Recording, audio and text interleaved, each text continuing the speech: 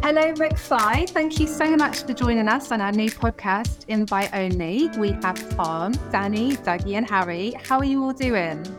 Yeah, we're very good. How are you? Good. Thanks for the invite. And so last night, we hear that you were partying with Busted. Well, you ask us, how are you? Like, there's a pre-chat to this, for the... I was moaning about only having 5 hours sleep, which to some people is normal, but that's like, I know, not, mate. But you're different to me. I just do not function well if I don't have 7 or 8 hours. No, same. I can't even tell you the last time I had 8 hours. I have to have at least 9. Yeah, 9. Yeah. I like 8. Yep. At least 8. You're gonna live forever. Yep. Yeah. I'm trying to be a centurion from Bolton. Yeah. So yeah, we were at Busted. We were watching Busted at the O2. Did you all go? We all went. Yeah, we got the tube. We go everywhere together. What's that like, getting the tube as McFly?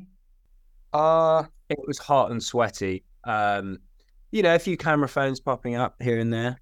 Do you find that weird when people do that? Because I hate watching other people do it to famous people, because I think there's the new thing now where people don't seem to be self-conscious at all about shoving a phone in your face, and I just think it's really rude. I do react, if I'm honest. I don't think I get angry. Like the guy yesterday on the tube, I don't think you guys saw, he was like filming us, and I just waved at his camera just to try and make him feel a little bit awkward, because I'm just like, it's just awkward. It's just awkward. I get it. I think we've never said no to a photo. I think we'd just rather someone said, do you mind if I just take a quick photo? Yeah, sure. Because it's just weird. You're just sat there and then this camera just appears. I'm sure you will agree. Like we, even like if you're on your own and stuff, people think they're being subtle. But like it's when the flash goes off. It's amazing. I was in a restaurant recently, and this woman was like, she was like that subtly, and I saw it, but then a flash went off, and she was just like, "Oh, nothing to see here." I was like, "Oh, I don't cringe for." I was like, "Oh no, I don't want to see it either. Oh, get away." On the flip side of it, whenever I see someone famous, the first thing I do is want to get my phone out and take a picture of them. It's so true. Like if people see us together and someone goes, "Hey, it's all about you," we're like, "Oh God, that's so lame." But then when we see someone famous, like we're the first thing I do, start singing their song, not at them, but I do it to like. But then we find that funny. Yeah. So who have you done that to? I've never done it to. I just would like go to Danny and be like, "Oh mate, look," and start singing the song to them, but that to us is funny. But then when it's being done to you, it's like that's not funny. So who are your heroes? Who are the people that you'd be like, "Oh, it's them"? Well, we saw. I wouldn't necessarily say he's our hero, but we saw Ed Sheeran last night at Busted, backstage, and he's a very, very just totally normal guy. We've met him a few times, but he's obviously like a global megastar. But I don't know, have you been starstruck recently? Anyone? I don't know. Recently, no. Things are a bit socially awkward meeting anyone. Doesn't really matter if they're famous or not. I kind of get the same kind of overwhelming awkwardness.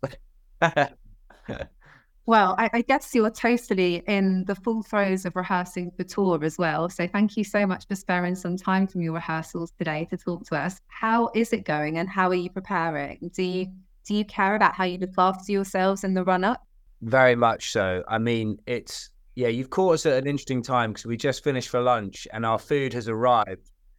And so I quickly shoved the wrap on my face. Oh, now I feel I'm fully in on this interview, really focused. I'm sure these guys are already starting, but they're here. They're with you. Tell us what has McFly got for lunch?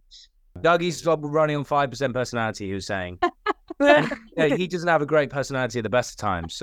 So yeah, we had the warning flash up. I was thinking it's really, when you do interviews and people's food turn up, like they're sitting there looking really awkward because they want to eat the food, but they don't want to eat the food during the interview. So you're just looking at it. I think you could just go for it, genuinely. So what have you all got for lunch then? What are you eating? Me and Tom have got an avocado. It's so boring.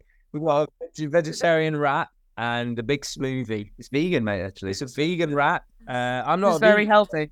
I'm not vegan, but it's very tasty. Dougie is the most prepared for tour. Look at this. He's got... I'm going to eat a candle. He's got his own, ready, prepared lunch. A lunch box. Incredible. You're bringing in your own meals. Yeah, he doesn't cook them. Don't be too impressed. He has them delivered to his. Is this quite different to when you started and you were touring? This feels like a level of sensibleness.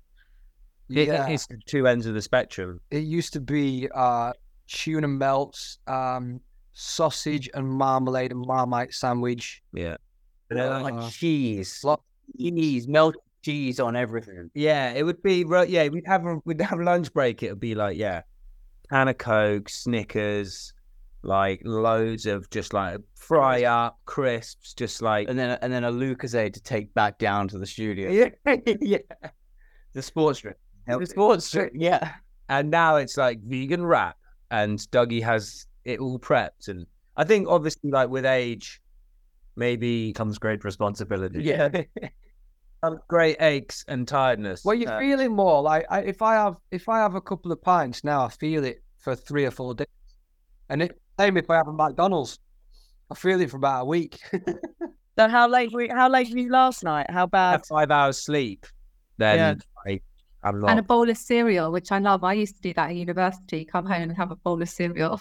It's the best. I had a bowl of cereal. Like Night way time. better in the evening. It should be the time that should just be And the norm. toast. Yeah, breakfast in the late at night is the best.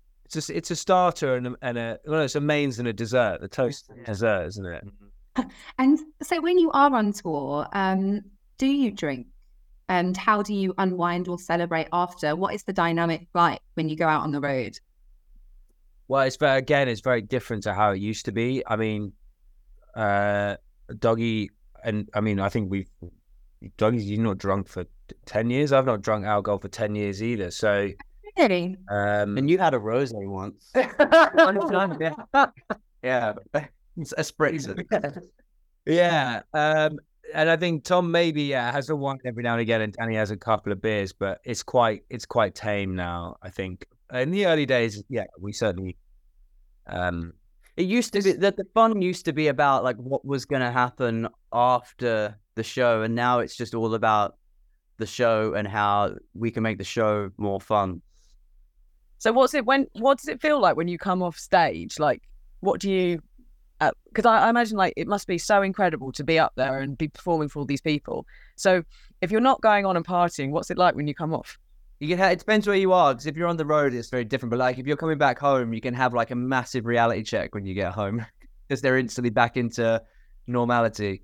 Like you've gone from like playing to a few thousand people, and the adrenaline's really intense, to then feeding your cat and getting the kids stuff all the next day, and it's such a weird kind of. Well, I guess it's as well if your family's not been there with you, it's kind of like, can you put the bins out? Yeah, and then the next day I find like you're on a bit of like this cloudy state, like adrenaline hangover, and it is quite strange. But on tour it's much easier because we tend to we now stay in the venue after we used to like rush off and get to a hotel. We stay in the venue, unwind a bit, and like have a shout, just chat about stuff. And I think we're more like focused on how we peak on stage and what that level of performance is now. And that's why I'll have, if there's a day off, and we'll normally maybe have a drink or something, but we never, it's all about looking after ourselves and how we can be at peak performance. And that's where the fun is now, I think. Yeah, you'd like kick yourself if you're going out and then your voice goes. Exactly. Or you feel a bit off and you forget. Yeah, I mean, we finish the shows, come back, give each other a rub down. We light a candle. Communal showers. Yeah. I love that. A bit like a convent. I love it. Are there any celebrities who you would be worried about leading you astray if you invited them to your gig? Well, there have been some celebrities that have led us astray, I feel. I feel like there's been a couple that have been like, come on, and like, we can like, oh, okay. Oh, back in the day, when we used to drink. We won't mention any names, but Chris Pine. Chris Pine?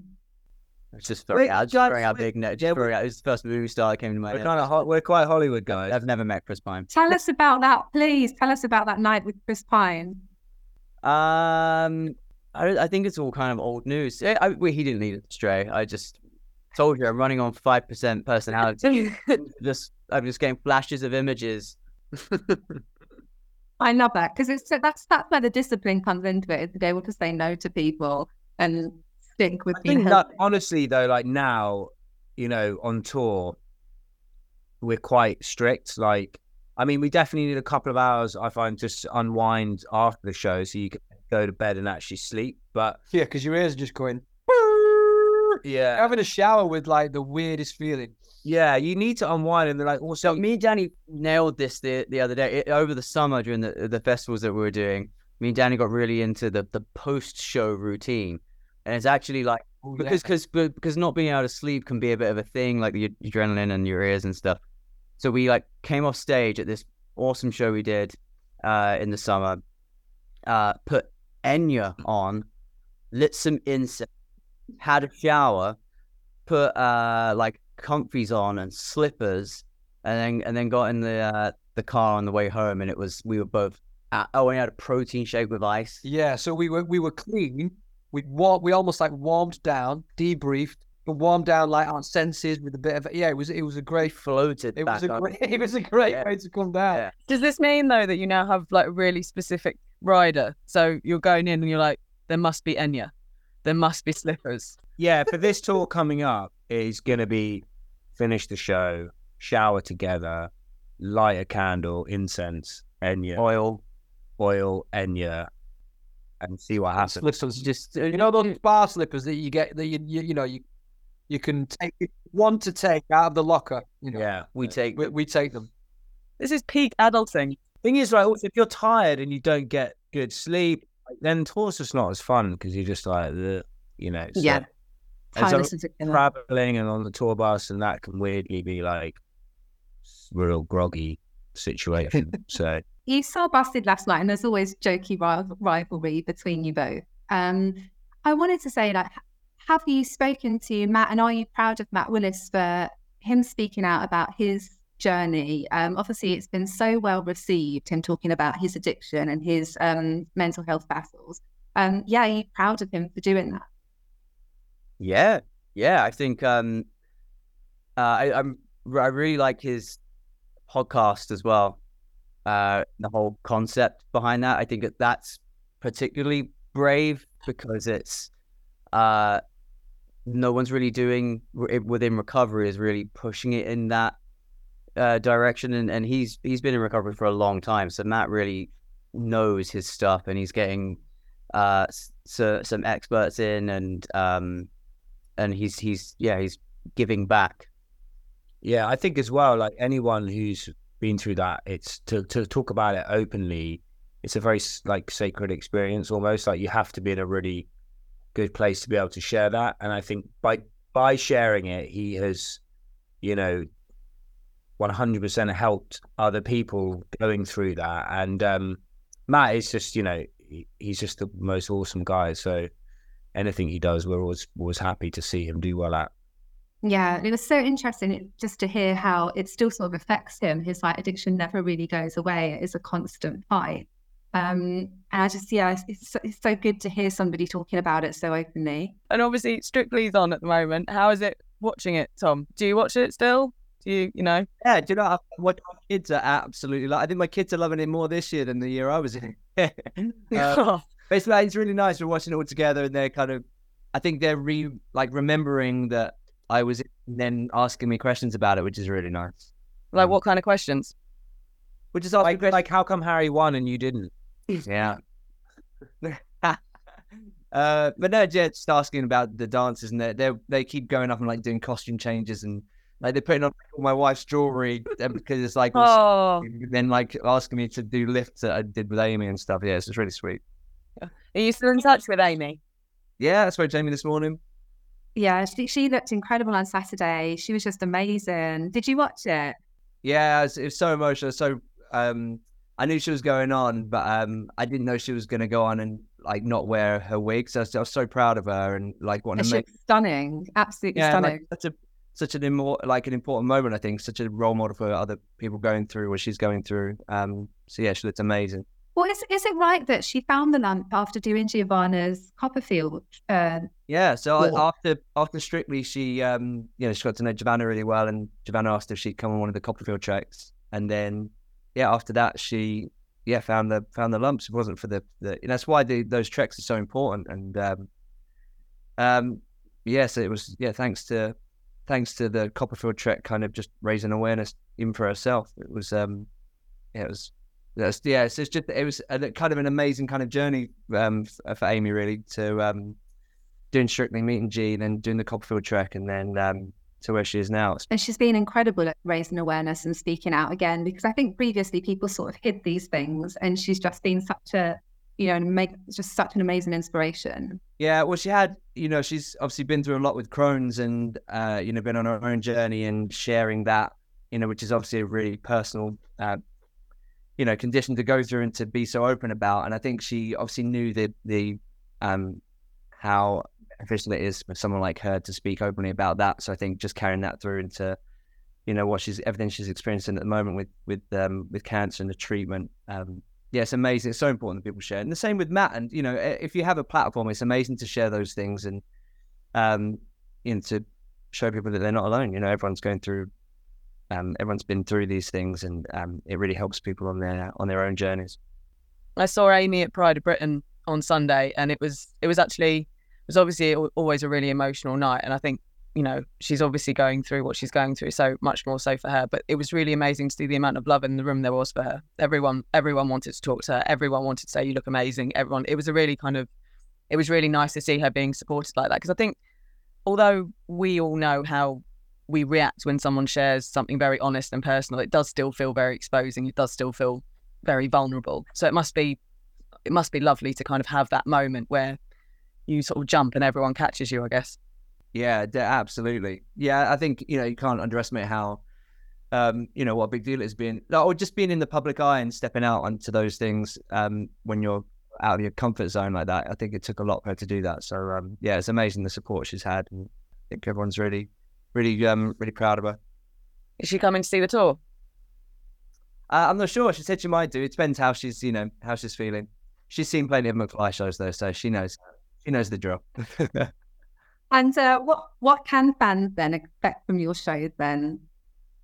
Well, these are the smallest venues we played in a long time, which we're really excited about. We kind of wanted to just go back to that and just do some kind of sweaty, intimate rock shows. We felt it would really suit the kind of the album we've just made. And I think this album, like all these new songs, really lend themselves to being played live. It just kind of seems to be, they just seem to come to life when we play them.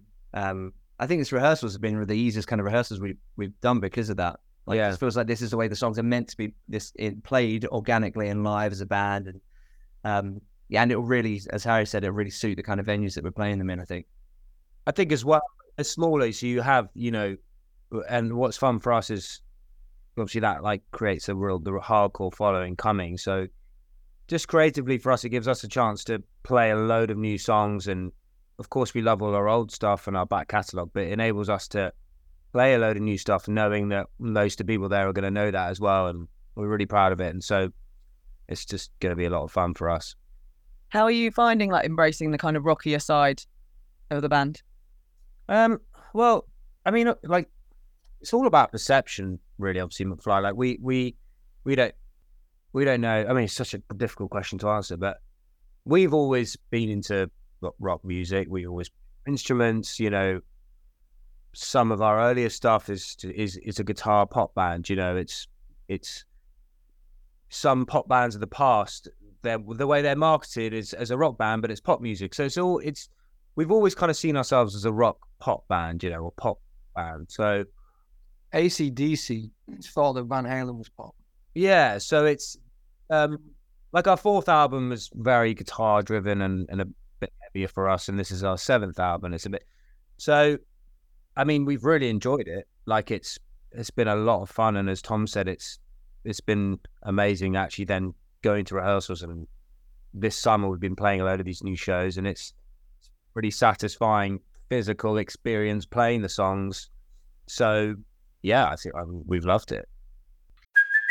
Hey, It's Kaylee Cuoco for Priceline. Ready to go to your happy place for a happy price? Well, why didn't you say so? Just download the Priceline app right now and save up to 60% on hotels. So whether it's Cousin Kevin's Kazoo Concert in Kansas City, go Kevin, or Becky's Bachelorette Bash in Bermuda, you never have to miss a trip ever again. So download the Priceline app today. Your savings are waiting. Go to your happy place for a happy price. Go to your happy price, Priceline. So earlier in your career then, was that industry pressure? Was that sort of a marketing manager going, this is going to sell really well? Well, I think as well, bear in mind for us, we were 17, Tom and Danny were writing these kind of like Beatles, Beach Boys inspired pop songs, and they're cool songs, and I think we kind of went along with it. It's exciting. And for us, it's just like an exciting time, got a record deal, and these people are saying what's what. And it's like, fine, yeah, cool. And I mean, for us, we look back and remember even when we shot the 5 Colors in a Hair video, and we were like cringing and like, oh God, that's so lame, and not think it was the kind of how we wanted to be perceived. But then it was a huge success and it appealed to its audience that loved it. And then it was like, oh, you're number one. And so you just kind of run with it, and you don't, we were having success. And so it's a weird thing, because obviously then later in your career, that a stigma kind of comes with that, because people perceive you as just this kind of squeaky clean kind of pop band. And there's obviously more to us than that, but we're also very proud of our early stuff. I mean, these guys were writing those amazing songs when they're 17, 18. So,